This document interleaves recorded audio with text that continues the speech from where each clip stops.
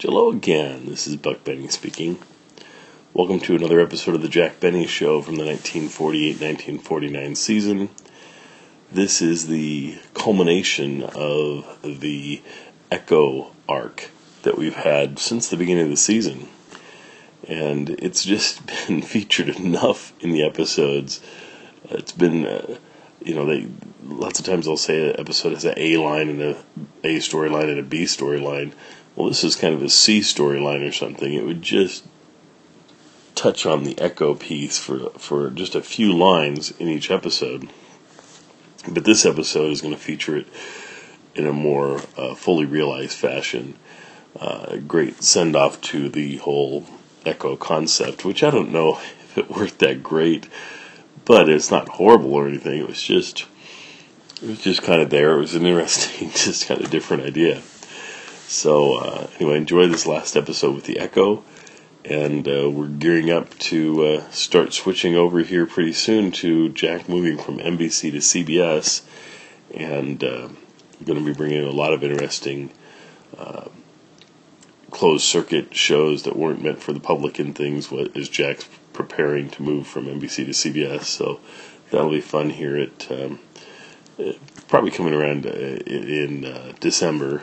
So anyway, enjoy Jack's last few episodes on NBC before he switches over to CBS. And we shall see you next time. The Jack Benny Program, presented by America's largest selling cigarette, Lucky Strike.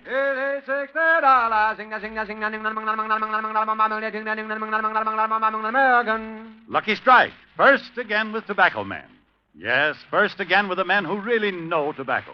The independent buyers, auctioneers, and warehousemen. For a recent impartial survey shows that more of these independent tobacco experts smoke Lucky Strike regularly than the next two leading brands combined. So let this overwhelming smoking preference of the experts lead you to real deep-down smoking enjoyment. Just light up a Lucky. Puff by puff, you'll see. LSMFT. LSMFT. Lucky Strike means fine tobacco, and this fine Lucky Strike tobacco means a world of smoking enjoyment for you. Yes, puff by puff, pack by pack. You'll like Lucky Strike.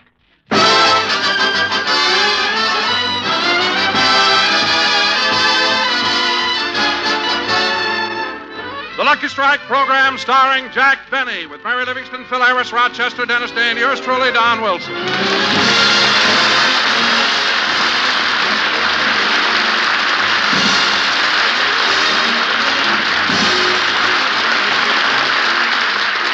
And now, ladies and gentlemen, let's go out to Jack Benny's home in Beverly Hills. It's morning, and Rochester is in the kitchen. Look what time it is. I better start getting Mr. Benny's breakfast ready. Now, let's see. I think I'll give him some ham and waffles. He's crazy about ham and waffles. We're out of ham. And I had the last 6 waffles. Let's see, what else? Oh, I know. I'll fix him a plate of bacon and eggs with French fried potatoes. Uh-oh, can't do that. I had the eggs. Come to think of it, I had the bacon and potatoes, too. Well, I better take a look in the refrigerator again. I wish the boss would buy a refrigerator with electric light in it. This candle keeps melting the ice cubes.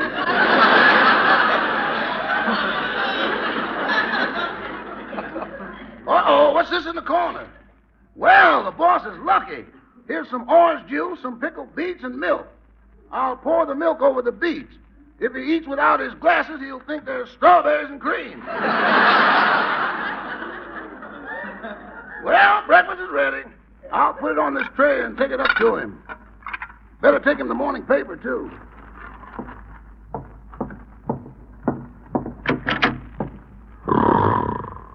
My, Mr. Benny's still asleep. I better wake him up easy. I'll tickle his feet. Kitty-kitty-coo. Kitty-kitty-coo. He doesn't feel it at all. Maybe I ought to take off his socks.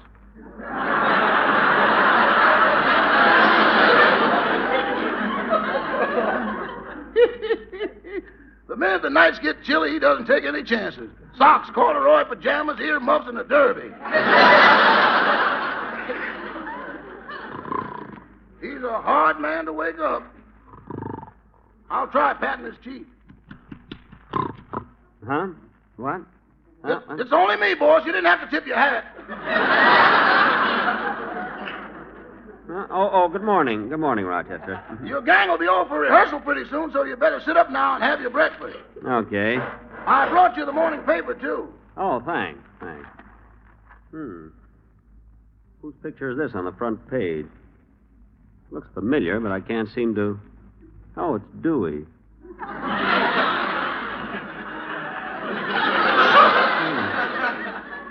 Must be an old picture. He's smiling.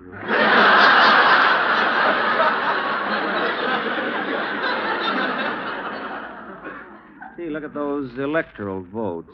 Dewey carried New York, Pennsylvania, and Kansas. Thurman carried Alabama, Mississippi, and South Carolina. Mary Livingston carried the May Company. See, I just woke up and I'm pretty sharp. Ain't I, Rochester? If you say so, sir. What? Here's your bathrobe, Mr. Benny. Thanks. Just throw it over my shoulders. Okay. Say, boss, you didn't even touch your breakfast. I know, Rochester, but I don't feel like eating anything. Especially strawberries and cream. I had a terrible night. What's the matter? It's that echo. It's worse than ever now. I even hear it in my sleep. Boss, you must be imagining things. What do you mean, imagining things? I tell you, Rochester, it's there and I hear it. If I don't get rid of it soon, I'll go screwy. Screwy,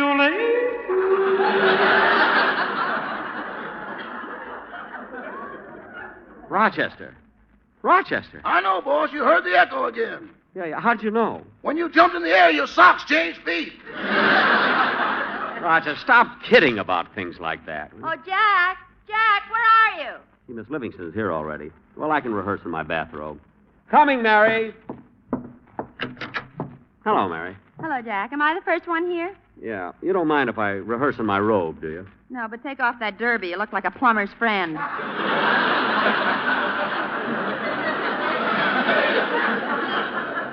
I'm sorry.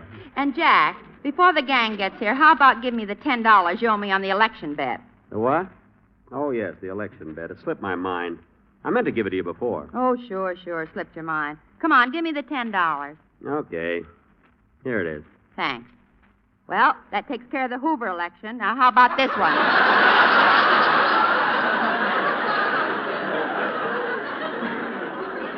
Now, wait a minute, Mary. You can't hold me to that one. He wasn't even on the ballot. What was it, Miss Livingston? He bet that Fred Allen would carry the corn belt.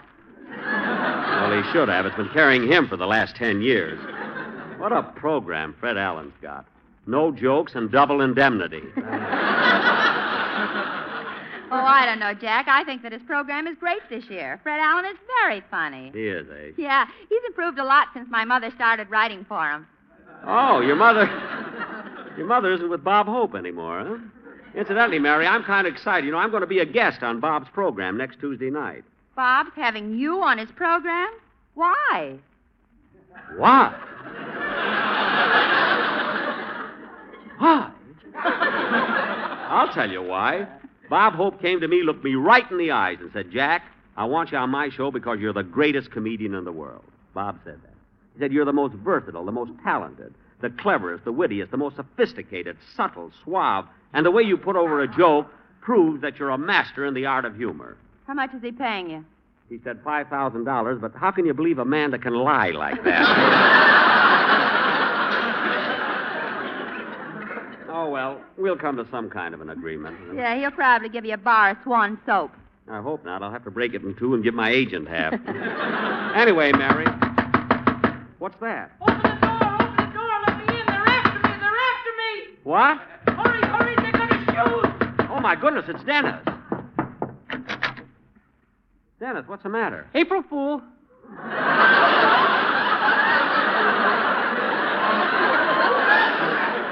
April Fool? Why, you silly kid, this is no time of year to fool people. Truman did it.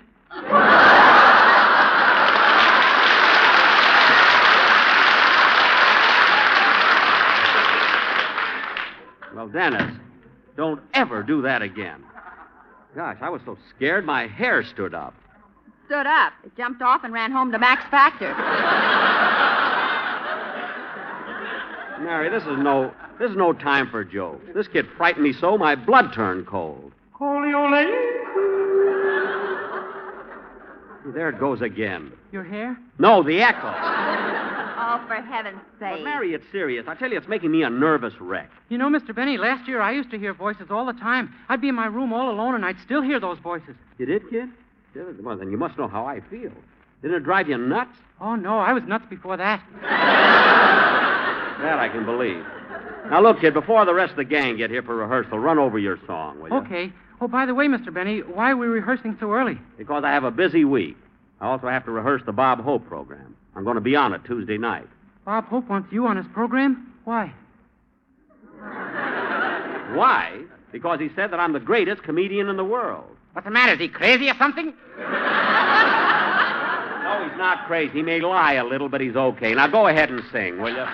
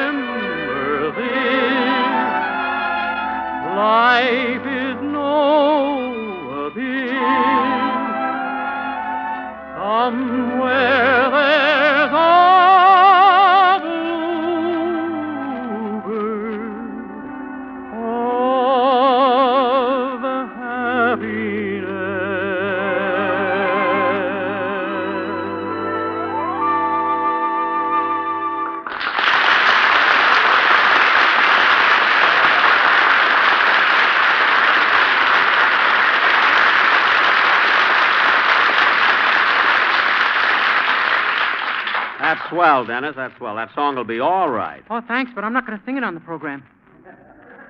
Why not? Because I'm not getting anywhere.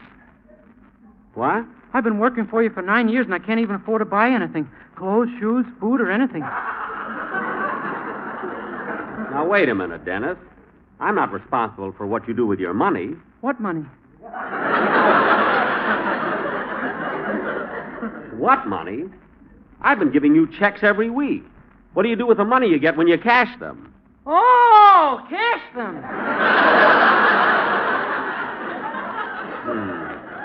Dennis, don't you know that when Jack gives you a check, you're supposed to... Leave him alone, Mary. He knows what he's doing. Well,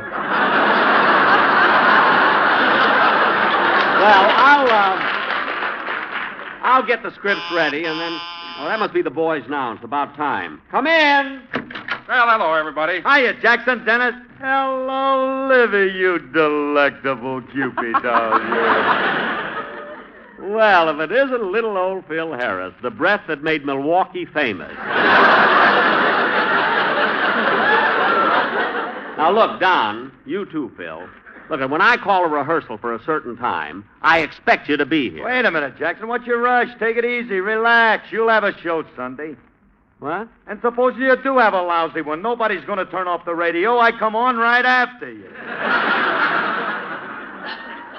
Phil. You got better insurance than Fred Allen. Phil. Pencil head. It just so happens that I was on the air 15 years before you even had your own show. I know, and what happens? The minute I'm on my own, they invent television. They want to see me, too.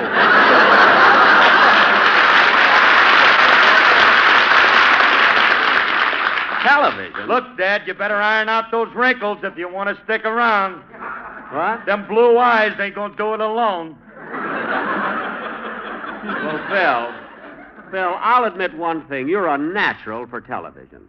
The screen is square, and your head will fit right in it.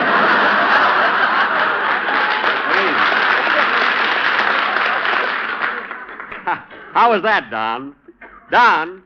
Mary, where's Don? His girdle broke and he can't get out of the den. Well, Dennis! Dennis! Don's got me pinned in the corner. Well, come back here, both of you. How we ever get a show put together, I'll never know. Now, look, kids, we came here to rehearse. Oh, for heaven's sake. Don, will you answer the phone, please? Sure, Jack. Hello? Yes, this is Jack Benny's home. What? Oh, that's the final vote.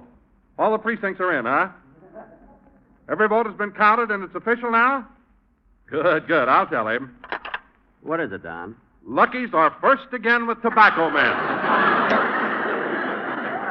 Oh, was it a close race? Oh, no. More independent tobacco experts smoke Lucky Strike than the next two leading brands combined. Excuse me, but who are these tobacco experts? Mary, we've got to get... Well, here's what Colonel Throckmorton P. Day of Gladiola Springs has to say. I've been smoking Lucky's for nigh on to 3,000 years. 3,000 years. Stop being so dumb. Dum, dum, dum, da-da-dum, dum, dum.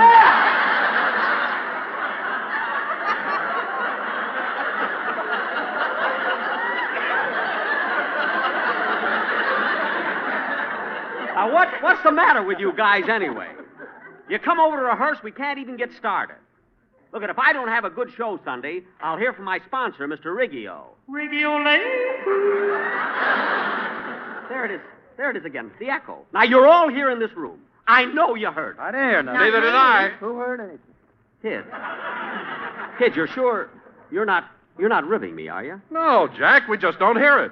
Well, I hear it. I got to do something. I even hear it in my sleep. Well, Jack, why don't you do like I asked you to? I've been asking you for 3 weeks to go to a psychiatrist.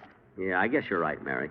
I'll have to go to some doctor. Well, I know a wonderful psychiatrist. Why don't you let me take you there? Okay, Mary, the quicker the better. But what about the rehearsal? Oh, we can rehearse tonight. All right. We'll rehearse tonight, kids. Come on, Mary, let's go.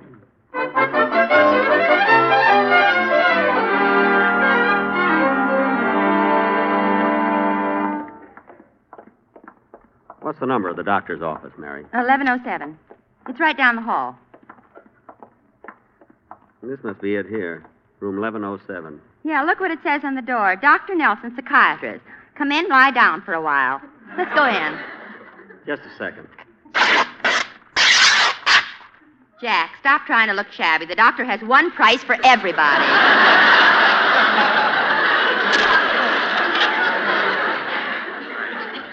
I'll have to pin my sleeve back on. Oh, well, let's go in. Yes? Nurse, I'd like to see Dr. Nelson. Very well, in just a few minutes. But first, I'll have to have some information about you. Well, my name... Oh, just a second, sir. I have to write this down. I want to get a pencil. There. Now, your name? Jack Benny. Occupation? A radio comedian. Are you currently employed? Yes, I am. And now for your financial status. What is your bank balance? Well...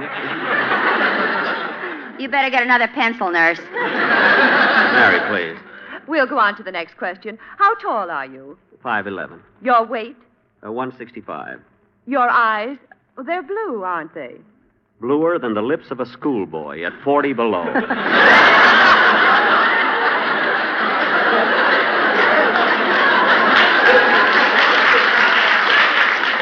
Well, the doctor will be ready for you in a few minutes. Have a seat. Right over there by that gentleman in the corner. His name is Mr. Skinner. By the way, nurse, that Mr. Skinner isn't a violent patient, is he? Oh, far from it. In fact, he's very gentle. Gentle? Yes. He thinks he's a rabbit. come on, Mary. Let's sit down. Jack, what are you so mad about? Smart aleck nurse trying to kid me. A rabbit. Man, looks just as normal as I do. Oh, Jack, there isn't room for both of us to sit on the sofa. Yes, there is, Mary. I'll ask Mr. Skinner to move over. Pardon me, sir. What's up, Jack?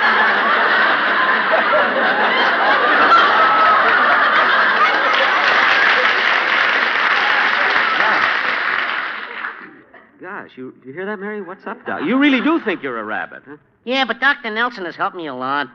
He has? What is his treatment? Oh, he uses applied psychology. He tries to make me think I'm something else. Right now, he's trying to convince me I'm a pig. A pig? That's all, folks. Oh. Say, Mary. Yes, Jack. No, it's a shame this guy is crazy. He's almost as talented as Mel Blanc.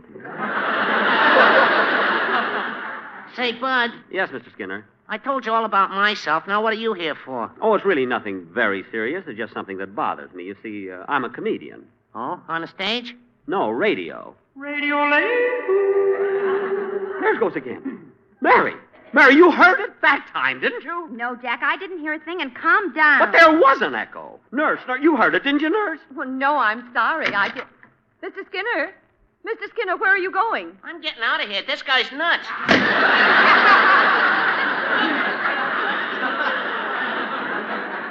All the nerve. I got a good mind to go after him and punch him right in the Jack, nose. control yourself. I won't control myself. I'm not going to let a silly rabbit call me nuts. All right, Jack. Now sit down. Yes, doctor? Oh, very well, sir. I'll send in the next patient. It's Mr. Benny. What? No, it's Benny. Bunny just left.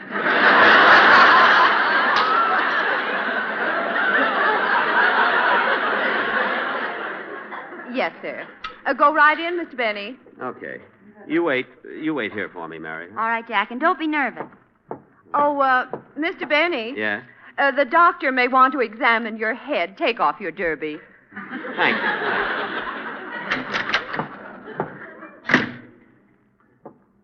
Doctor, I'm Jack Benny. How do you do?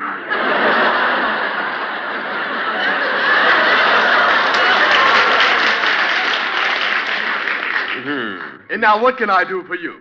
Well, Doctor, I hear echoes that no one else seems to hear. Echoes? How long have you suffered from this delusion? Oh, for several weeks. Uh-huh. And tell me, how old are you, Mr. Benny? 39. 39. How long have you suffered from that delusion?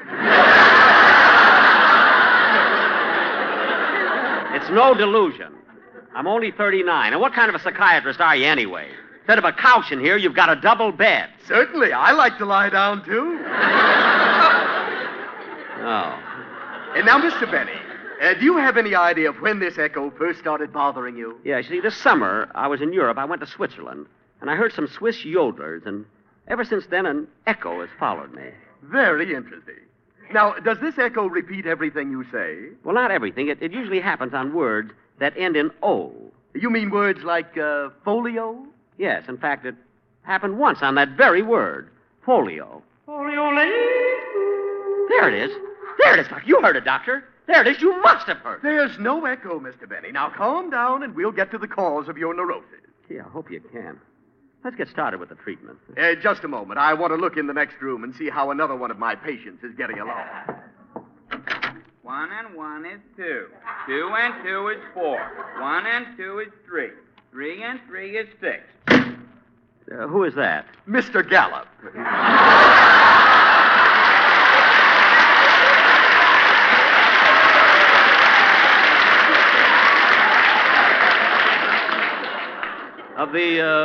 Of the Gallup poll? Yes. Roper's still working on 1 and 1. And now, back to you, Mr. Benny. Now, Mr. Benny, lie down here and relax. Thank you. Comfy?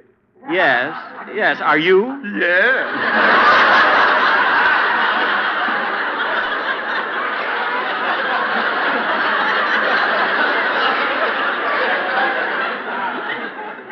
Good. And now we'll start with the color association test. Now, I'm going to name a color, and as quick as you can, you tell me exactly what comes into your mind. Ready? Yeah. Black. White. Blue. Red. Orange. Yellow. Green. Money.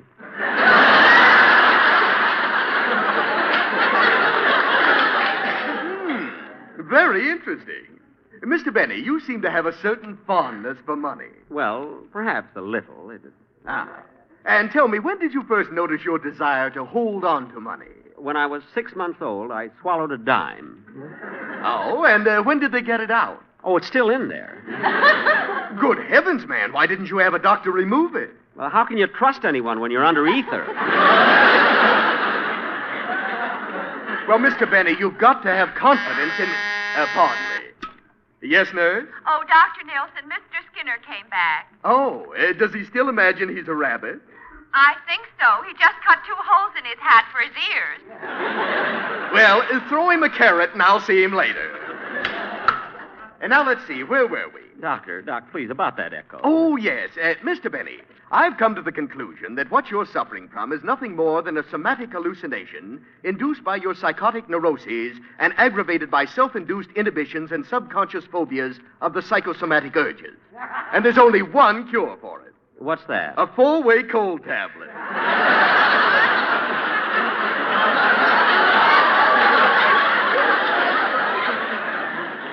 A cold tablet? Doctor, I'm all confused. Well, in simple language, Mr. Benny, when you first heard those yodelers in Switzerland, they created a great impression on you. And now, when you think you hear these echoes, it's nothing more than a thought desire to return to the scene of a happy experience. Oh. Well, what do you think I ought to do about it? Well, stop working so hard. Take a vacation. Get away from Hollywood. But where could I go? Why don't you try Sun Valley? In Idaho? Idaho. Well, I've always wanted to go there. Just a minute, Mr. Benny. Huh? Didn't you hear that echo?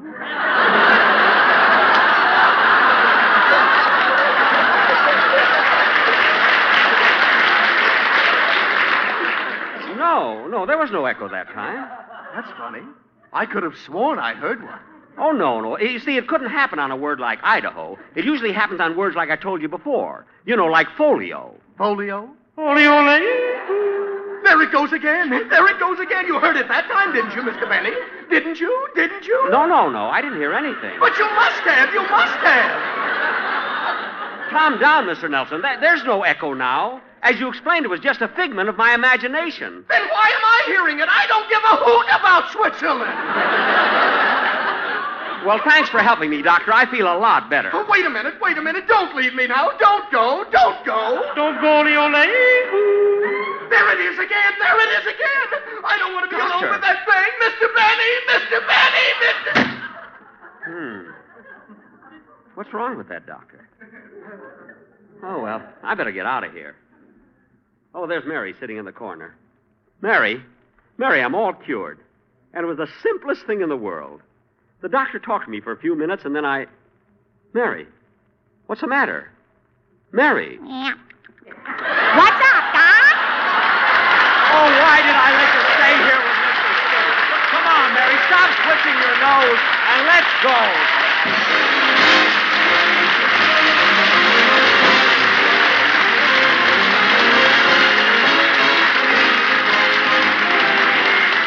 Jack will be back in just a moment, but first... At 62, American. An impartial survey covering all the southern tobacco markets reveals this important fact. More independent tobacco experts smoke Lucky Strike regularly than the next 2 leading brands combined. Yes, Lucky Strike, first again with tobacco men. Remember, these are the men who really know tobacco, the independent auctioneers, buyers, and warehousemen. That's why it's important for you to know that the overwhelming choice of these experts is Lucky Strike. You've heard the survey results.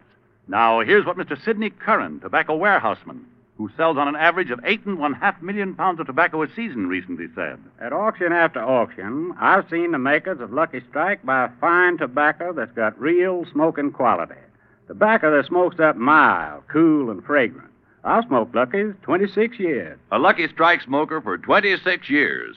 And Mr. Curran, like you, looks to a cigarette for enjoyment, real deep-down smoking enjoyment. So light up a Lucky yourself, and puff by puff, you'll see. LSMFT, LSMFT. Lucky Strike means fine tobacco, and naturally, fine tobacco means a really enjoyable smoke for you. That's why you like Lucky Strike. Ladies and gentlemen, stay tuned in for the Phil Harris Alice Faye Show, which follows immediately. And on Saturday night, be sure to hear A Day in the Life of Dennis Day. Well, Mary, I got to go over and rehearse with Bob Hope now. Have you got a good part? I don't know. I've got the script here. Let's see. On page 3, I say, "Hello, Bob." And then he says...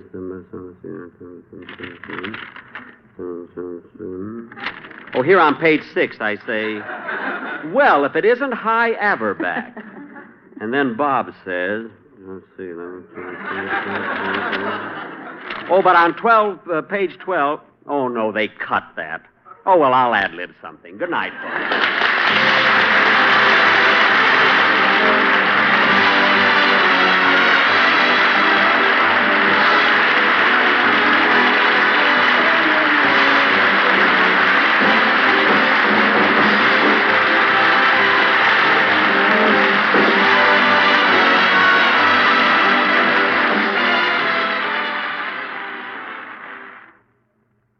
This is NBC, the national broadcasting company.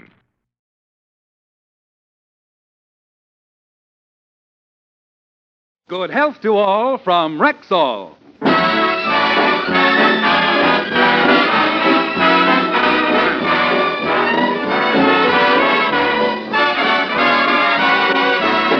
Yes, it's Sunday, time for the Phil Harris Alice Faye Show, presented by the makers of Rexall drug products and your Rexall family druggist.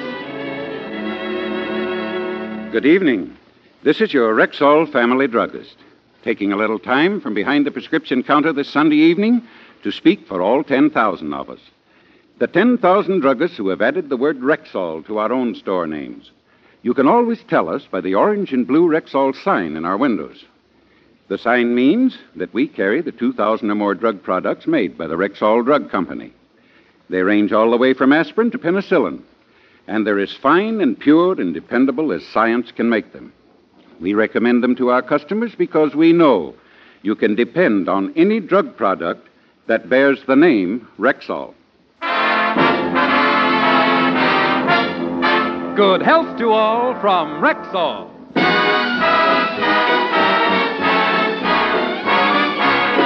And now your Rexall family druggist brings you the Phil Harris Alice Faye Show, written by Ray Singer and Dick Chevrolet, with Elliot Lewis, Walter Tetley, Robert North, Janine Roos, Ann Whitfield, Walter Scharf and his music, yours truly, Bill Foreman, and starring Alice Faye and Phil Harris.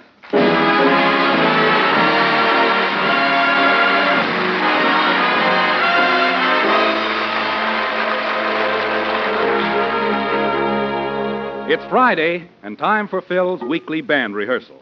William has borrowed Phil's car, and Alice has to drive Phil downtown. As we look in, Alice and Phil are approaching their garage.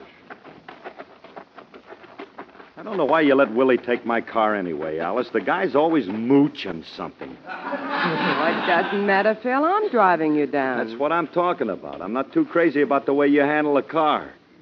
You ain't too careful, you know. Now, how can you say that?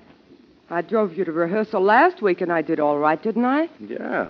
You stayed right out in the middle of the street, and you were doing swell until you tried to squeeze between those two streetcars. Oh, that. That car was old anyway. And besides, you managed to sell the car after the accident. Only because I was lucky. I found a guy who wanted a tall, thin Chevrolet. Stop exaggerating. Now get in the car or we'll be late for rehearsal. Well, get in. What are you waiting for? Don't rush. Don't shove. Got to work up courage first. Stepping into this thing is like taking a cruise in a leaky submarine. The odds are against you. Look, I'm a good driver, and you have nothing to worry about. Now get in. Okay. I know what I'm doing every minute. Now be quiet. Eeny, meeny, miny, mo. What are you doing now? That's the only way I could tell which one of these pedals is the clutch. It's the left one, the one I tied the ribbon on for you. Please, Alice, will you get started?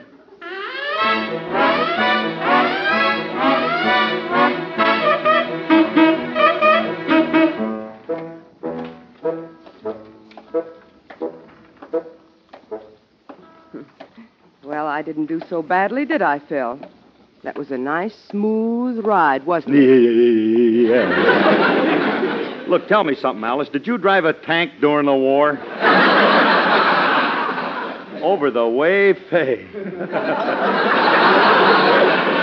The greatest ride on earth. Come inside, everybody. Hurry. Look, don't ever let that brother of yours have my car again.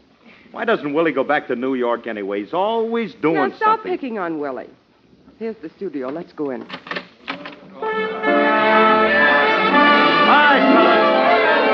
right, fellas, your maestro's here. Hold it, with a holler, hold it. Hold it, will you, lady, please? Stop that. Keep out of that, lady. Must be some way I can get rid of this harpist. Miss, will you please keep that Irish piano quiet? I don't want to hear another. Phil, don't you yell at Barbara. It ain't polite to yell. Look, Artie, don't tell me not... Barbara? Oh, so it's Barbara now. Yeah, us guys in the band like her. It's nice having a cultured tomato around. Now, look, will you sit down? Go back and sit down. Now, look, we're doing That's What I Like About the South next Sunday, so let's run it over. Barbara wrote a new arrangement for that. You want to hear it? No, I don't want to hear it. Now, go back and sit down. We're going to do it the way I always do it. Okay, fellas. 1, 2.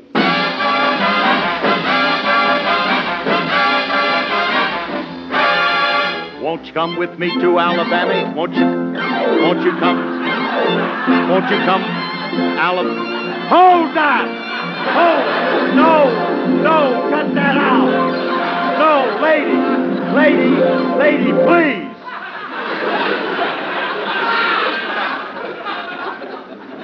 Madam, you're driving me nuts.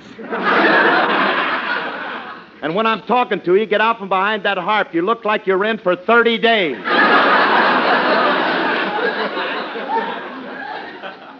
What the heck was that? Barbara's arrangement. Barbara, oh, that does it. That's all. Lady, I want you to take that spaghetti stretcher and get out of here. Now, don't stand there. Go. Mr. Harris.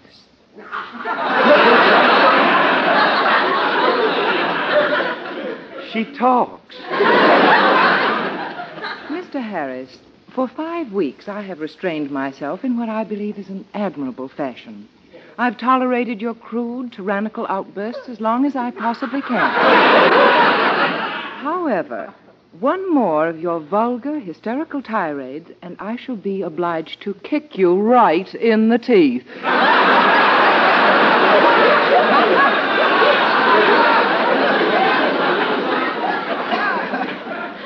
You only dare say that because you're taller than I am.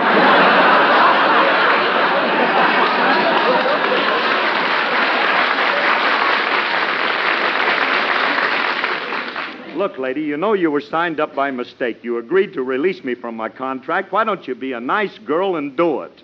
Because your business manager, Mr. Fay, refused to allow me to go. Mr. Fay persuaded me to stay, with an increase in salary. Fabulous Willie, huh? One of these days I'm going to get mad and break every one of his tiddlywinks. Why doesn't he stick to his bookkeeping? No, don't get excited, Phil. Willie's coming over to the house this afternoon, and I'll talk to him. I'll run along now, and I'll see you back at the house. Goodbye, boys. Bye, Alice. So long, Alice. So long, Artie.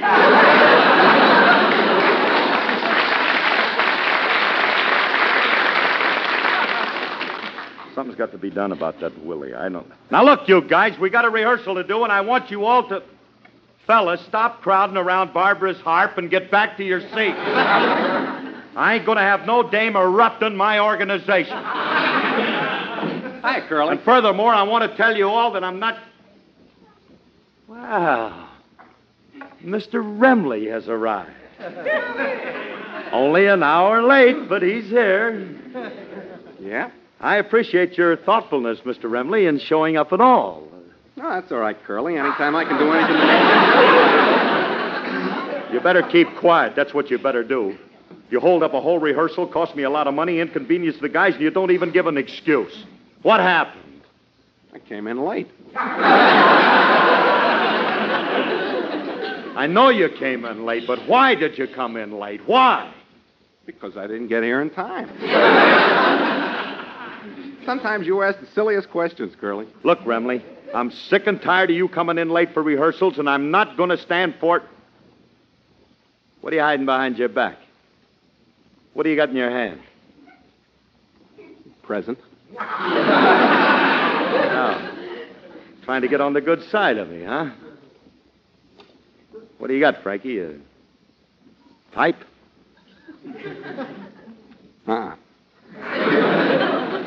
Shirt? Keychain? Well, what do you got? Delphiniums.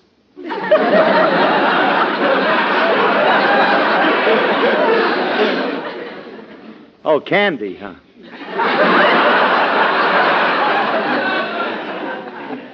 These are flowers. Flowers for me? Oh, gee, Frankie. Oh, flowers. Nobody's brought me flowers since Alice took me out on our first date. Why'd you bring flowers? Because Barbara likes them.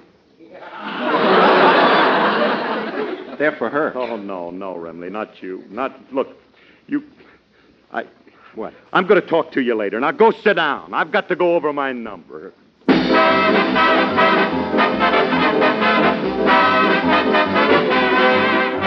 Bill Jackson was a poor old dub who joined the Darktown Poker Club and cursed the day he told him he would join. Oh, that money used to go like it had wings. If he held queens, someone had kings, and each night he would contribute all that coin. And he said, I'm going to play him tight tonight. There'll be no bobtail flushes make me bite. He said, when I get in this in my hands, it'll be a peach. And he played him tight and lost his pile, and Bill got PHAF the while, so he rose, looked all around, and made this speech. Did you all see this brand new razor? Said I had it sharpened just a day. Now I'm coming in with my rules that I want you to follow when you play. Boy, keep your hands up on the table while you're dealing, please. Don't be slipping them aces down there in between your knees. Don't be making them signs like you're trying to tip off your hand just talking American, boy. American, so's I can understand. And don't be getting them off the bottom because, ooh, that's rough. Take 5, then stop. That's enough. Now, when you bet up the reds and blues, I don't like it when you're shy. Then if you get busted, go get something. I'm going to be here by and by. Pass them pasteboards, let me shuffle every time before you deal. Anything goes wrong, I want to see. I mean, you ain't going to just keep playing that game according to Mr. Hoyley. You're going to play this game according to me.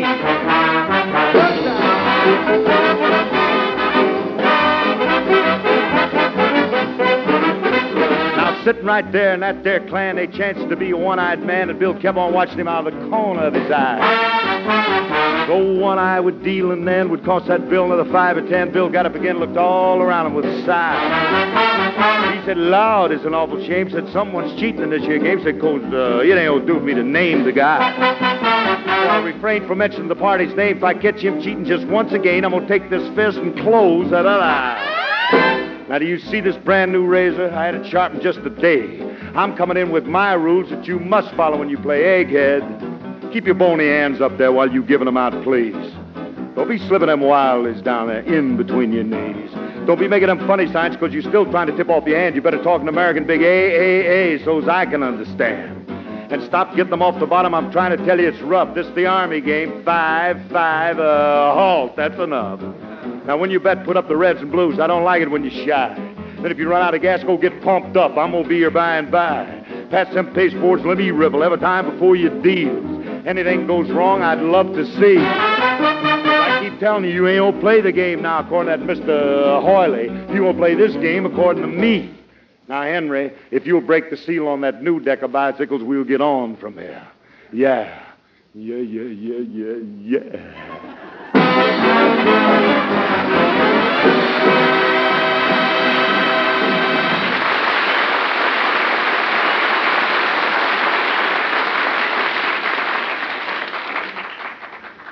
How'd that sound, Frankie? Your vibrato was a little strained. bothering you, anyway? What's bothering me? Willie's bothering me. What's always bothering me? Willie. The guy's he's doing everything he can to make my life miserable. I never want to see him again. Frankie, do me a favor. Give me an idea. How can I get rid of Willie permanently? Get rid of him permanently? That's right. Curly, it's not nice to have thoughts like that. Besides, Willie's all right. He never tries to hurt anybody. Oh, no? I got news for you, kid. For 2 months, he's been after Alice to get you off the show. Get me off? That's right, you off. How about dipping him in cement and dropping him in the river? Frank,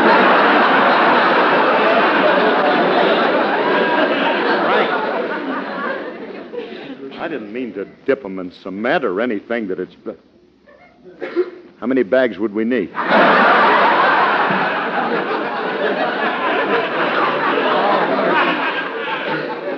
We could take him down at... Nah, Frankie, don't get gruesome. You can't blame me when a guy's trying to do me out of my job. Ain't nobody going to do you out of a job with me. I need you on this show. Don't worry about it. In fact, in this coming Sunday script, you've got most of the comedy lines. You'll be the funniest one on the show this week. This week, he said.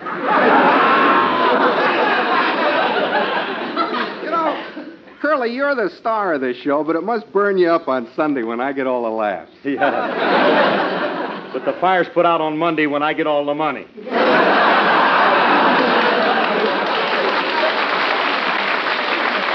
Frankie, I want you to know one thing. Just because I'm nice to you, don't think that you can... there you are, Mr. Harris. Here comes Mr. Stevens. Who's he? He's the sponsor's representative. Now, be nice to him. All right, I'll be nice to him.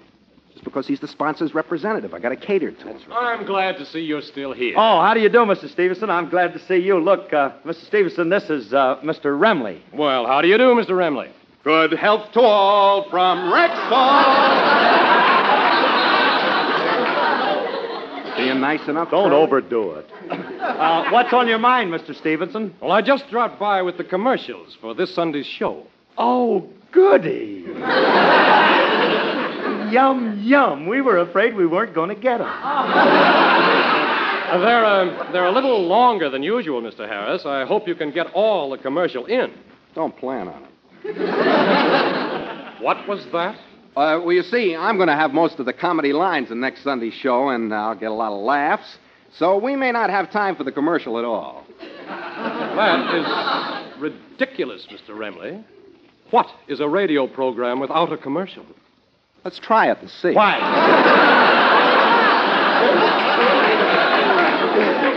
Will you keep quiet? This man is from the checks every week, the cow that makes with the moo. Now, quiet. Of course, certainly, we're going to have the commercials, Mr. Stevenson. Okay, we'll try it. I think you'll find the commercials exceptionally interesting this week. I hope so. What are you going to talk about? Rexall.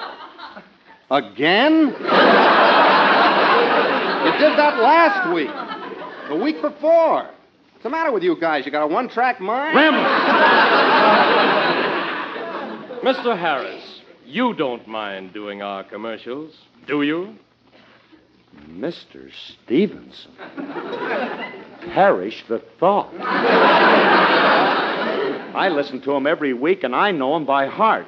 I know you can depend on any product that bears the name Rexall. There are over 10,000 independent Rexall drugstores, and you can recognize a Rexall store just like that by their famous pink and purple sign. Mr. Harris, the colors of the Rexall sign are orange and blue. Well, stupid old me. Orange and blue? Oh, beautiful color scheme, isn't it, Frankie? I like pink and purple. Quiet.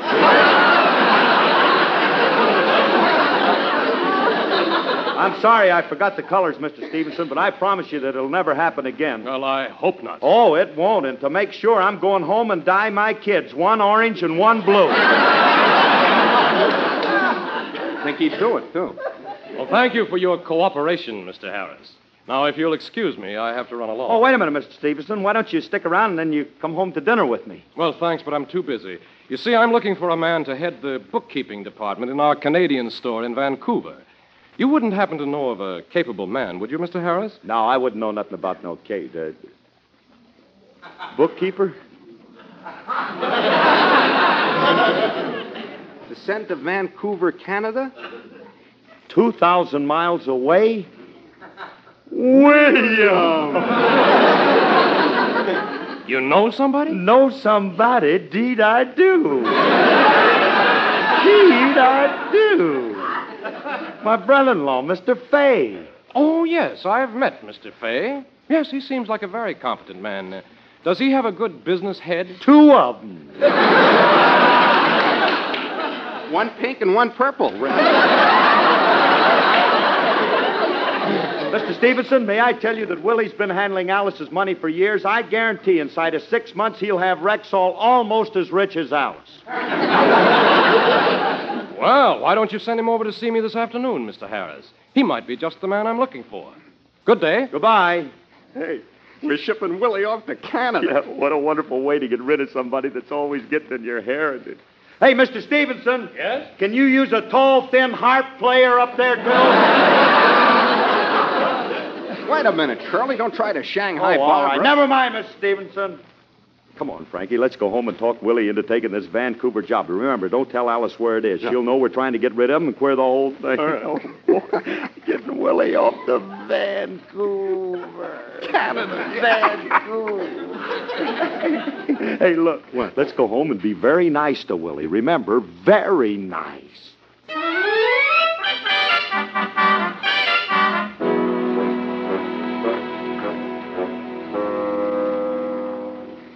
William, from now on, don't do or say anything to antagonize Phil. I'm merely trying to help him. Now, please. Please.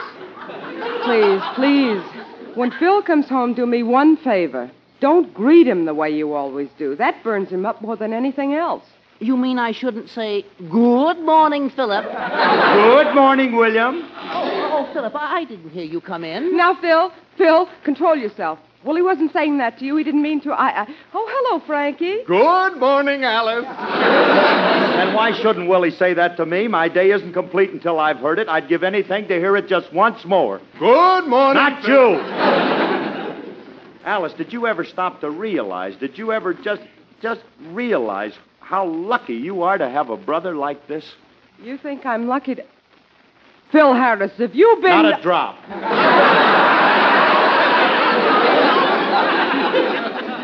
For the first time, I just realized how wrong I've been about Willie. You mean you like him? Like him? I think he's just ginger peachy. Willie, sit down. I got something to tell you. Now, look, take my favorite chair over there. But, Philip, you always get angry when I... Now, don't argue, Willie. Come with me. Come right over here and make yourself just as Philip, comfy... put me down. What are you and Frankie up to this time? That's gratitude. What are you up to? That's gratitude for you. After I go out of my way to get Willie a wonderful job with Rexall. Are you serious? Certainly I'm serious. All he's got to do is to go down and see Mr. Stevenson, sign up, and he's all set. Oh, Willie, isn't it wonderful? You've always wanted to work for them, and now it's come true. Oh, Willie, I'm so happy for you. Alice, put me down. I wish you people wouldn't get so exuberant. Hey, Willie, stop all of that, and you'd better run downtown and see Mr. Stevenson right away. Oh, now, hurry up. Thank you, Philip. I'll go down right now. I'll return here and let you know as soon as I've talked to Mr. Stevenson. Phil, I don't know why you're doing this, but I think it's sweet of you, and I appreciate it. Oh, it was nothing. No, just the same, you've made me very happy. You were meant for me. I was meant for you.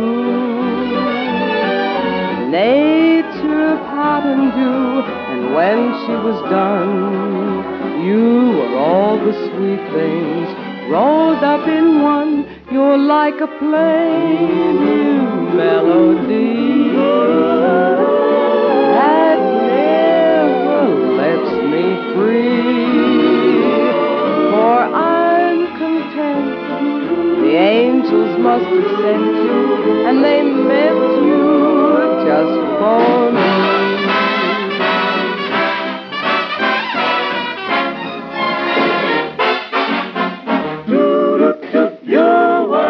You were meant for me.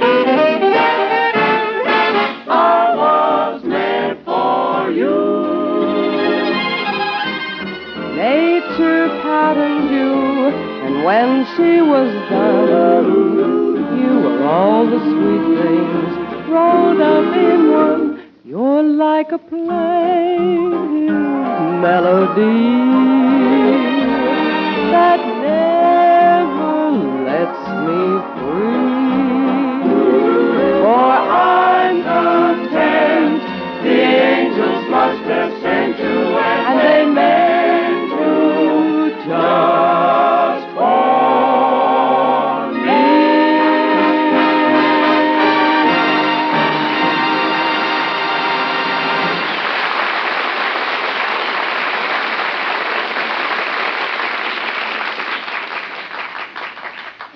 Well, Curly, Willie's been gone over 2 hours. Must have the job by now. Yeah, just think in no time little Willie will be 2,000 beautiful miles away. Oh. I hope he gets the job. If anything happened to keep... Philip, I'm back. Where are you? It's him. Hey, we're in here, Willie. Oh, Philip Franklin, guess what? I got the job. Congratulations, Mr. Harris. Elementary, my dear Remley. Philip, I want to thank you for what You you've haven't done. got time, Willie. Look, I'll go home with you and help you pack your bag. But, Philip... Frankie, you go down and get him a train ticket, and wait a minute, the train ain't fast enough. We'll send him by plane. Let's shoot him out of a cannon. Philip, will you please listen? Wait Just a minute. William, did I hear you say you got the job? Oh, here it comes. Yes, I got it, Alice. Mr. Stevenson was wonderful. He had an opening in Vancouver. Where? Vancouver. Vancouver? Vancouver? Van Johnson? Thought I'd break up the monotony. Just a moment. I'm beginning to see the light. Willie, do you mean they're sending you to Vancouver, B.C.? British Columbia? Of course not, honey. The job is in Vancouver, B.C., beside Cucamonga. You ought to be ashamed of yourself, railroading William to Canada. Oh, Rexall isn't sending me to Canada. They're not sending you to Oh, Canada. no, Philip. No, due to your excellent recommendation, they're sending their local man to Vancouver, and I'm taking his place in the Los Angeles office. I feel faint. I feel faint. Yeah, when Mr. Stevenson found out I was your business manager, Philip, he arranged it so I could handle both jobs. He didn't think it was fair to take me away from you. Mm-hmm. Oh, Phil, you're terrific. Because of you, Willie will still be with us. I think it's wonderful. I think it's grand. I think I'll kill myself.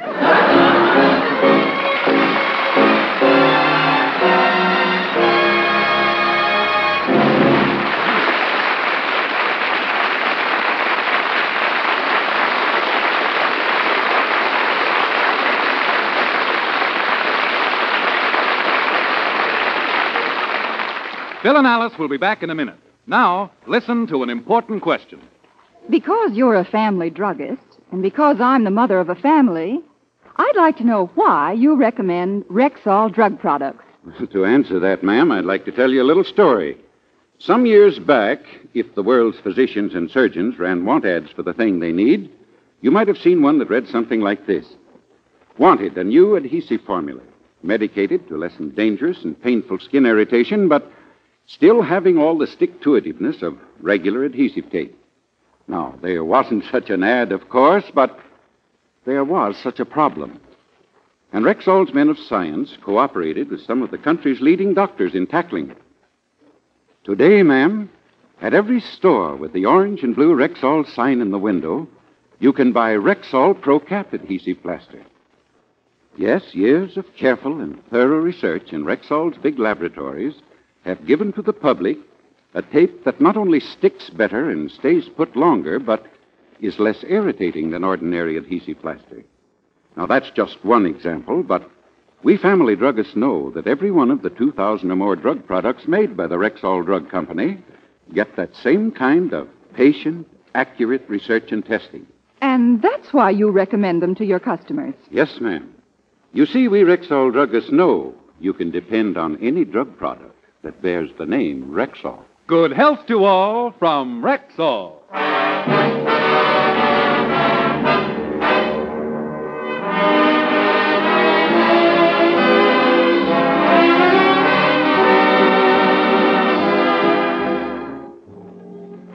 Well, Frankie? Yeah? Thought we had a surefire scheme, but we certainly messed it up, didn't we? We? What do you mean, we? Don't be so plural. Just happens to be one thing I didn't get you into. The fact that Willie's still with us is all your fault. Well, what are you going to do now? Well, there's only one thing I can do. Frankie. Yeah. How much cement did you say we'd need? Oh, wait a minute, Curly. You said yourself that was too gruesome for Willie. It ain't for Willie. This one's for me.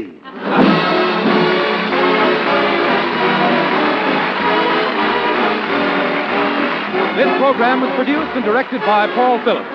Included in today's cast were Sally Creighton, John Beal, and Ollie O'Toole. The part of Frankie Remley was played by Elliott Lewis. Alice Faye appeared through the courtesy of 20th Century Fox. This is Bill Foreman wishing good health to all from Rexall. Sunday is Fun Day on NBC. Stay tuned to this station for the Edgar Berg and Charlie McCarthy Show, which follows immediately. This is NBC, the national broadcasting company.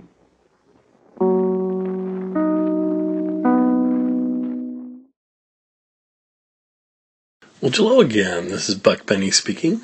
Welcome to another episode of the 1938-1939 season of the Jack Benny Show. Today, Jack does another one of his takeoffs of a popular movie at the time, and that was The Crowd Roars, featuring Robert Taylor, not to be confused with The Crowd Roars from 1932 with James Cagney and Joan Blondell. The 1932 movie called The Crowd Roars it was a racing movie about a racing car driver, I believe, and the one that Jack's going to take on is, of course, the 1938 movie called The Crowd Roars, with Robert Taylor, Edward Arnold, Frank Morgan, Maureen O'Sullivan, William Gargan, and Jane Wyman's in it as well. So, great cast.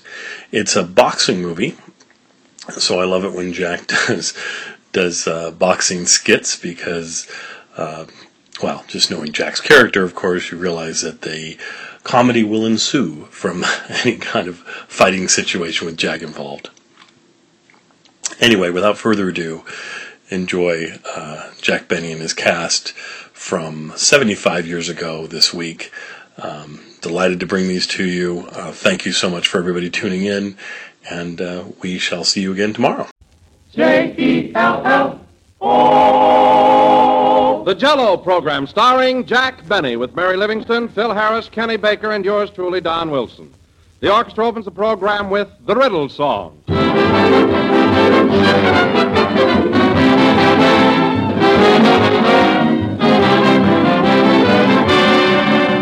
Well, it seems that nowadays boys and girls know what's good for them and like it.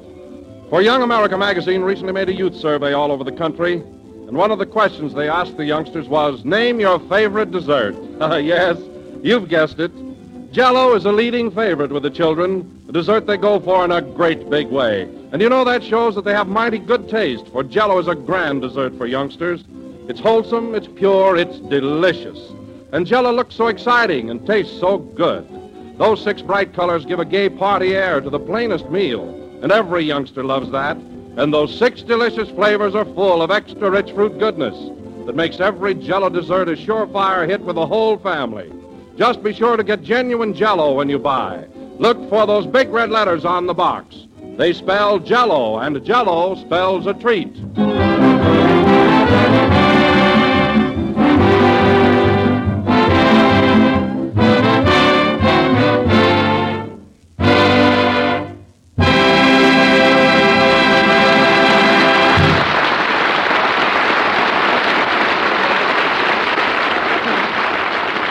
And now, ladies and gentlemen, we bring you that genial host of Beverly Hills, a man who is famous for his lavish and extravagant parties, Jack Benny.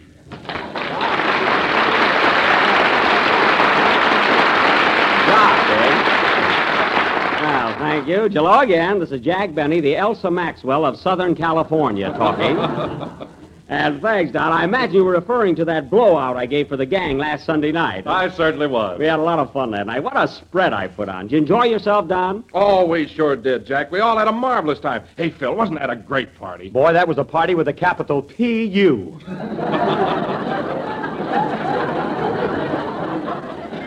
Phil, I might have known you wouldn't like it. What do you expect at a party anyway? Well, for one thing, I expect to eat. Eat? Brother, you handed out that food like it was radium.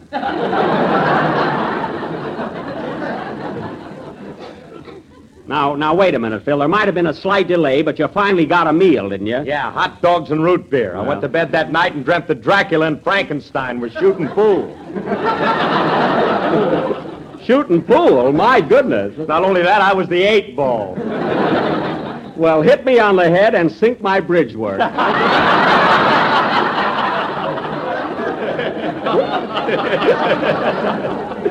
Well, I wasn't going to admit it, fellas. No, really, I wasn't going to admit it, but those hot dogs got me, too. Boy, what I went through. What happened, Jack? Did you have a nightmare? I think so. I was never a totem pole before. I got so excited I punctured my hot water bag. Well, you should have known better than to serve that kind of food late at night. All right, Harris, I'll make a note of that. And incidentally, that's the last time you will ever be invited to my house. You couldn't get me in that dump again with a subpoena. Well, don't worry your pretty little head about that. You're just jealous because I made such a hit with that girl you brought to the party. You mean Barbara? Yes, Barbara. You didn't get any closer to her than War Admiral did to Seabiscuit. Oh, yeah? Well, when she went out the door, I was only 2 lengths behind her and moving up fast.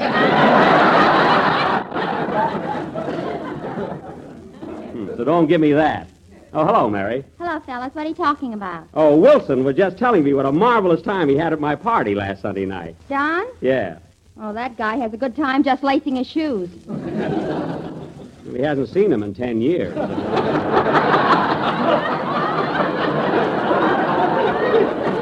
But Mary, now.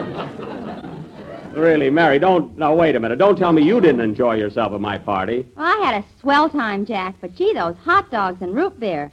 Gosh, what a horrible dream I had. Oh, you too, huh? Yeah, I dreamt that Clark Gable was chasing me up the Empire State Building. Clark Gable? What's horrible about that? He didn't catch me. Oh, that's too bad. I'm going to eat ice cream and pickles tonight and give him another chance.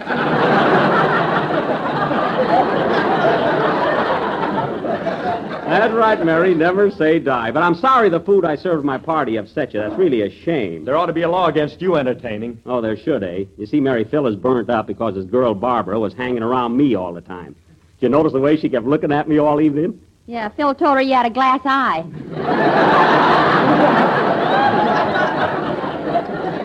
Oh, so that's why she asked me to cry.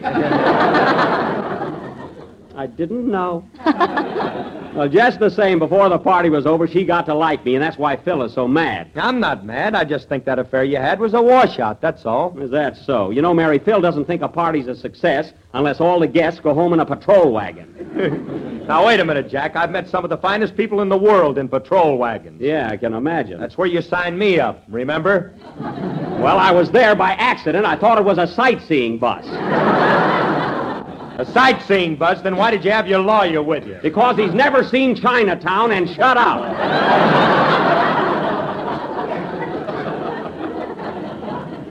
Gosh.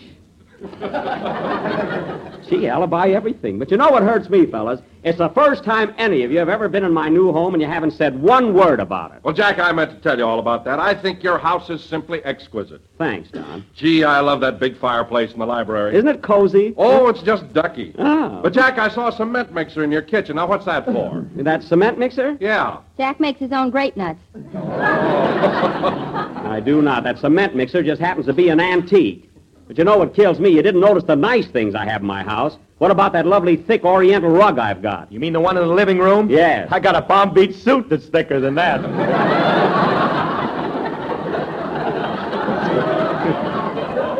Oh, you have, Mr. Smarty. Well, I like the rug, and it's plenty thick.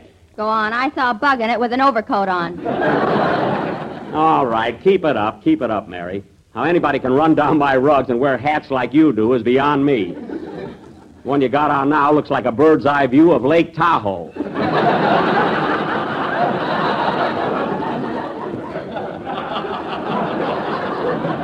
If I had a hat like that, I'd wear a veil, too.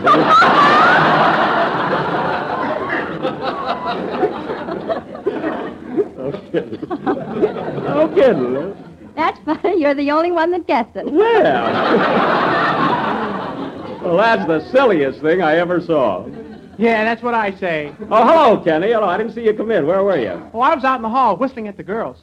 Whistling? Now, Kenny, you shouldn't do that. I know. A dog came up and bit me. Oh. Well, that'll teach you a lesson. Say, Kenny, did you have a good time at my party the other night? Oh, I had a swell time, Jack. But, wow, those hot dogs, what they did to me. Oh, now, don't tell me you had a nightmare, too. Did I? You know what, Jack? I went to bed and dreamt I was president of the United States. Oh, so you were president, eh? Yeah. Boy, was the country in a mess when I woke up.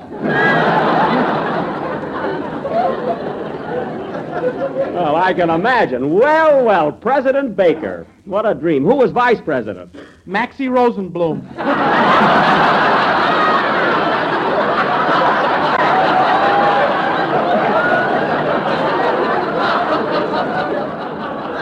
Oh, quite an administration there. Huh? Well, for the sake of our country, I'm glad you woke up. Say, Kenny, getting back to the party, though, that was the first time you saw my new house, wasn't it? Yes, it was. Gee, it's beautiful, Jack. And those paintings in your living room are the last word. Oh, they are masterpieces, every one of them. Oh, I like the picture of the girl's head that hangs over the fireplace. Oh, you mean the Mona Lisa? Yeah. Mona Lisa? Why, Jack, the Mona Lisa has a smile on her face. And the girl in your picture's frowning. Frowning? Yeah. Darn that Rochester. I told him he was hanging it upside down. He knows absolutely nothing about art. Say, Jack, tell him what he did with your painting of Napoleon. Yeah. What was it, Jack? Oh, he hung the picture sideways, and Napoleon's hand kept falling out of his vest.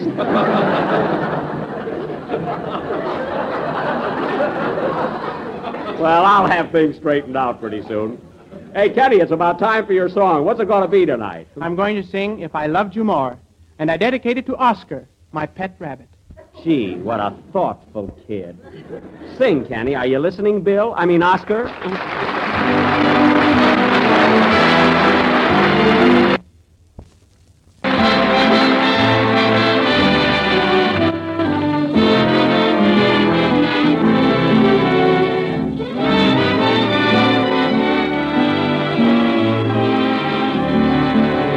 If I love you more, I'd need another heart. The heart I have is filled with love for you.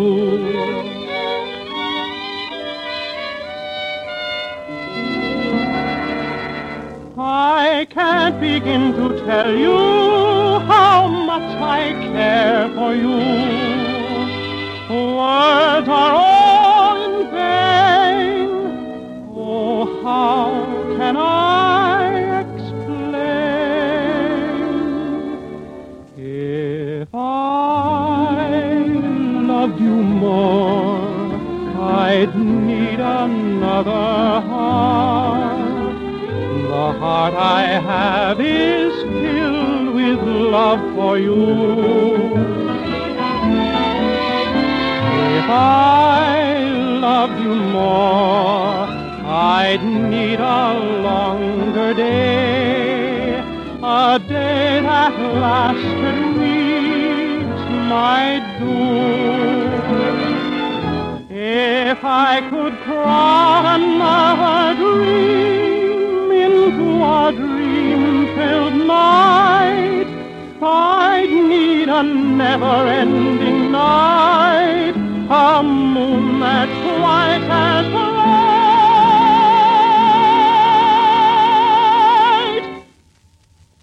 If I loved you more, this great big world would be so much too small for me.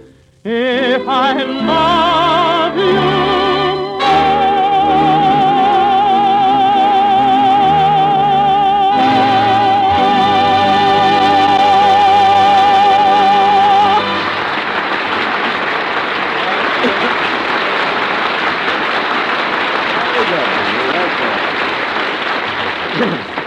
That was was If I Loved You More, sung by Kenny Baker. And, Kenny, I could tell that came right from the heart.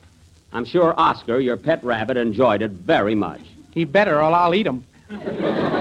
Oh, I wouldn't do that, kid. No. And now, ladies and gentlemen, as our play this evening is quite long, without further ado, I will announce our feature attraction. Tonight, we will add another brick in our monument to theatrical history.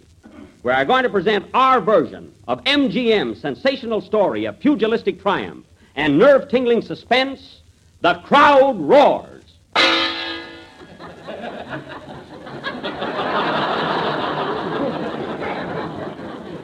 Thank you.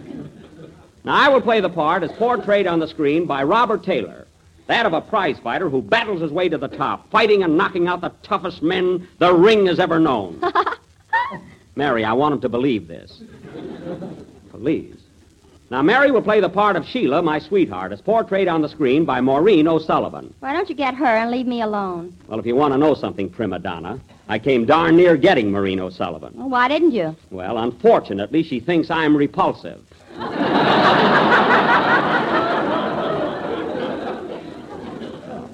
Now, let's see. Oh, yeah, Don Wilson will be the fight announcer, and Phil, you're going to be in the play, too. Well, that's better than listening to it. Phil, that little remark may cause you to listen to this program next year if you're in touch with it at all. Do I make myself clear? Now, let's see. Phil is going to be my manager. Don is the fight announcer. Well, say, Jack, I think it would be much better if I were your trainer instead of your fight announcer. You want to be my trainer, Don? Yes. Why, said he, little knowing what was lurking in the shadows ahead. Why, Don? Because with every meal I'd see that you got a dish of tempting, delicious Jell-O. You'd start out with strawberry and have a different flavor each day of the week. Oh, goody. But, Don, there are 7 days of the week and only 6 flavors. What would I have on Sunday, pray tell? On Sunday, you could go back to strawberry with sliced bananas as a double feature. Eureka! I knew you'd come through.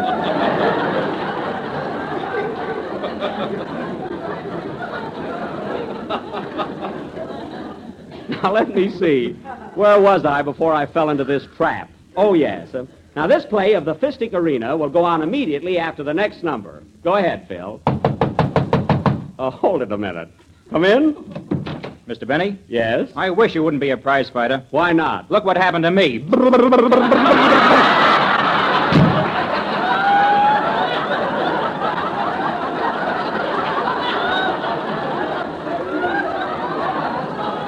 I was wondering how he got that way. Play, Phil.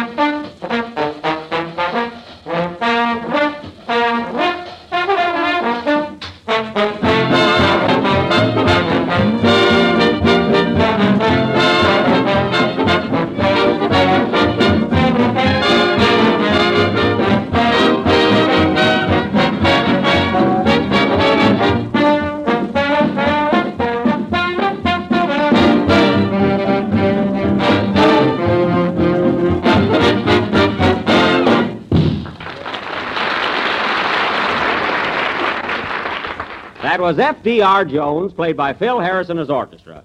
And now, folks, as time is getting short, we will proceed with our play. That epic of the prize ring, The Crowd Roars, or Button, Button, Who Hit Me on the Button?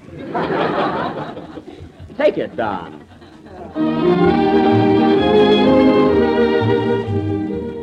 The scene is the home of the Bennies in the thriving little town of Waukegan, Illinois, many years ago. As the curtain rises, we find Master Benny, a child of 6, busy in the library. Curtain.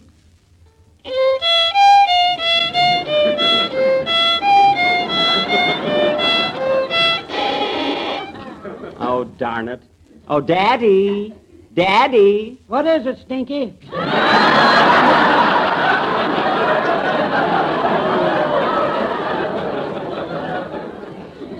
Daddy, can I go out with the other kids? Not until you finish your lesson.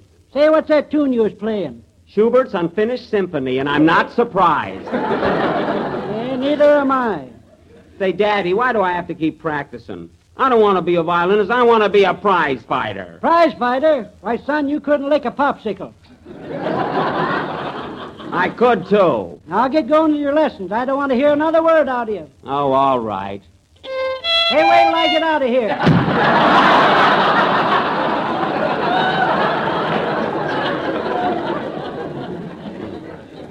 I wish I could go, too.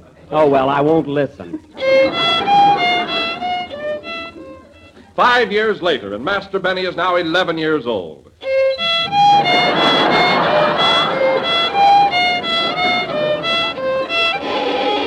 Oh, there I go again. Hey, son, ain't that the same tune you've been playing for 5 years? Yeah. Wish the teacher'd show you how to turn over the page. Well, I don't want to be a violinist. I want to be a prize fighter. Why, only yesterday I beat up that Stewart kid that lives across the street. You mean Jimmy Stewart? No, Gloria.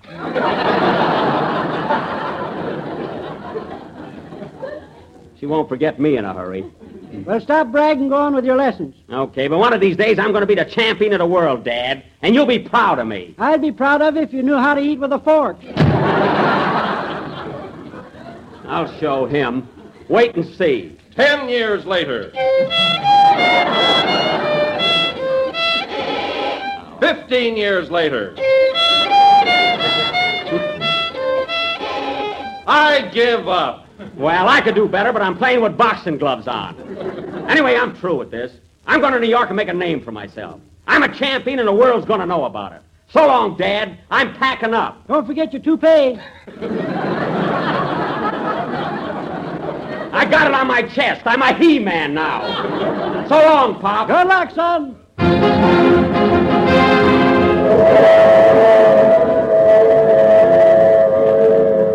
3 years have elapsed, and Jack Benny has made rapid strides as a prize fighter. After a series of sensational knockouts, he is now known as Killer Benny. That's me, folks, a tiger if there ever was one. We now take you to the Killer's training camp, where he is working out with his manager, Curly Harris. Ouch! Hey, Curly. What do you want, Killer? I wish you'd get me a new punching bag. This one keeps punching me back. Never mind, Dad. Did you do your road work this morning? No, I couldn't find my broom.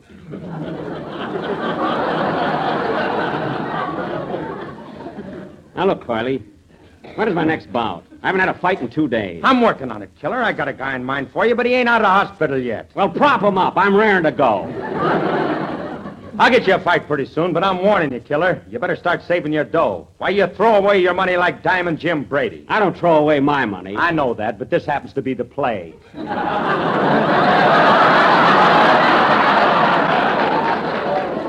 Oh, that's right. But gee whiz, I like a little fun once in a while. Okay, Killer, but if you want to be a champion, you better stop running around with women. Okay. Now remember that. Women are poison. I got you, Chief. No women. Right. See you later. So long. Now what'll I do? I guess I'll skip rope a little while. 1, 2, button my show. 3, 4, shut the door. 5, 6, now bring up 10. Hello, can I come in? Are you a woman? Yes. Now get out of here. You're poison. What? Oh, I'm sorry, Sheila. Yeah, I didn't know it was you. Well, don't holler at me like that, or I'll take my tights back.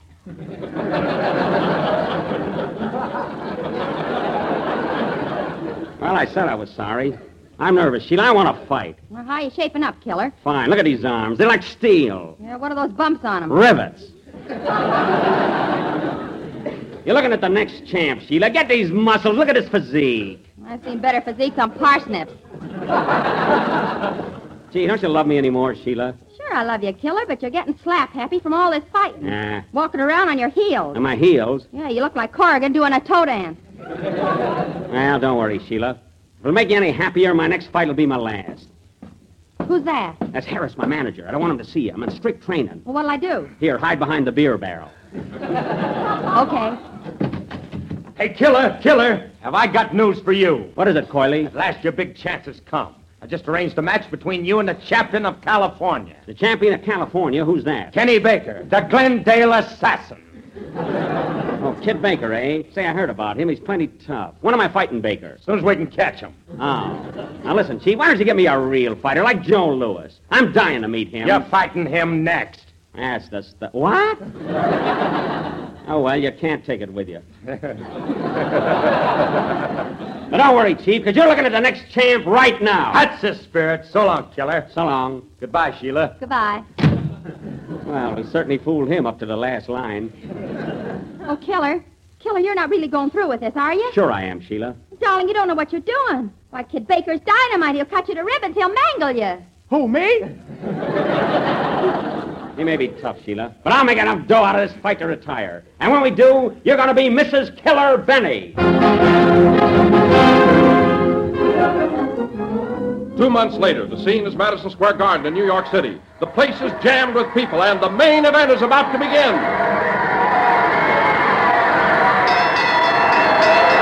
Ladies and gentlemen, this is the main event. In this corner, in black tights, we have the champion, Kid Baker, the Glendale assassin.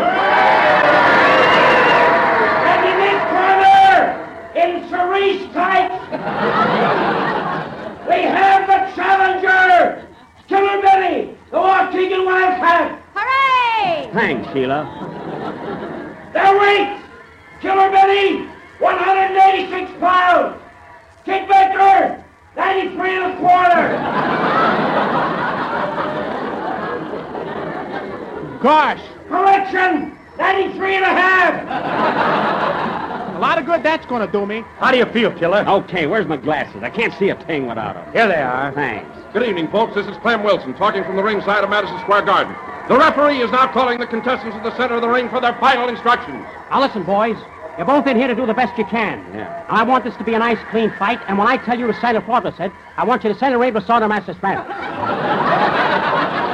Look, I don't want any kind of Sawder raid. No. No coming up with Sawder No. Just raid with Sawder Spanish. Yeah. You understand? What? You understand? No. I do. Good. Now go to your corners, boys, and when the bell rings, come out, sir, and test the Fortress. Okay. Well, good luck, Baker. You're going to need it. Oh, yeah? I'll knock that toupee right off your chest. Well, it's gray, so have a little respect. And remember one thing, Baker. You're talking to the Waukegan Wildcat. Oh, I am, eh? Well, you're talking to the Glendale Narcissus. That's assassin. Yeah. All right, boys. Go to your corners. There's the bell, folks, and the fight is on. The boys meet in the center of the ring. Hello, Kenny. Hello, Jack. Benny leads with the right to the chin, and Baker counters with the left to the jaw. Ouch. Pardon my glove. Benny takes it with a smile. He tries an uppercut, but misses. Baker comes back with an undercut, which falls short. Benny comes back with a New York cut, which Baker snaps at. What a fight, folks! What a fight! Come on, Killer. Knock him cold. What's the matter with you? Sheila, stop talking to me. Sheila stops talking, and Benny rushes Baker. Baker comes back with a right to the chin. A left, Ooh. a right, Ooh. a left, Ooh. a right, Ooh. a left, Ooh. a right. Ooh. Benny's down! A 1, a 2, a 3, a 4. Benny's up. A right, Ooh. a left, Ooh. a right, Ooh. a left. Ooh. Benny's down! What am I, an elevator? A 1, a 2, a 3, a 4, a Tundan, a Satchak, a Riljan, a Bundan, a Satak, and 10. Benny's out, and Kid Baker is still champion!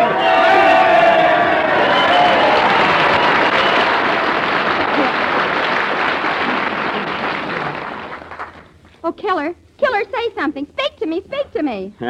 I sure gave it to that Benny, didn't I? You're Benny. Oh, for heaven's sake. 2 years later, Killer Benny has retired from the ring, married his sweetheart Sheila, and settled down on a little farm in the country.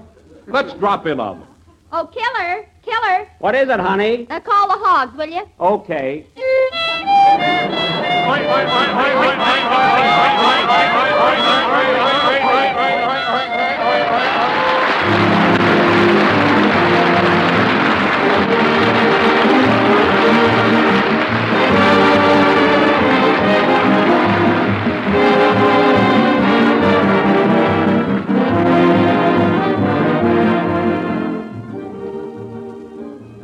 One of the oldest sayings I know is still as true as ever. Variety is the spice of life. And here's a brand new dessert to add variety to your meals. It's the new Jell-O vanilla pudding, a creamy, smooth pudding dessert that's simply swell. It's so tempting to look at with a beautiful color and a real satiny texture.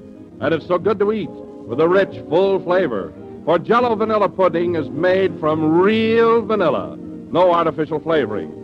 Then try the new Jell-O butterscotch pudding that's mellow with real old-fashioned butterscotch flavor. And try Jell-O chocolate pudding, smooth and rich and chocolatey, a prime favorite made a new and better way.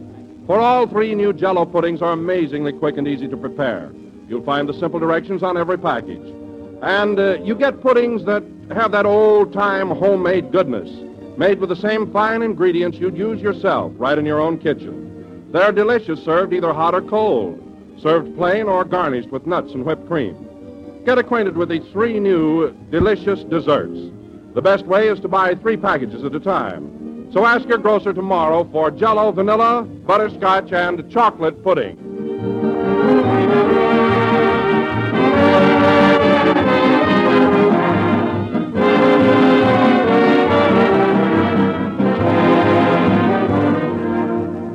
This is the last number of the 6th program in the new Jell-O series, and we'll be with you again next Sunday night at the same time.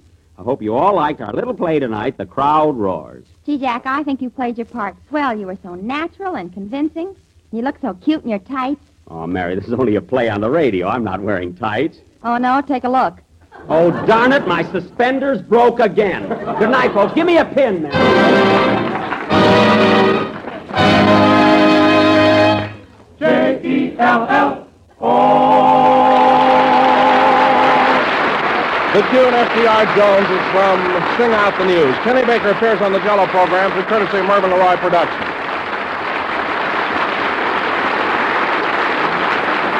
This is the National Broadcasting Company.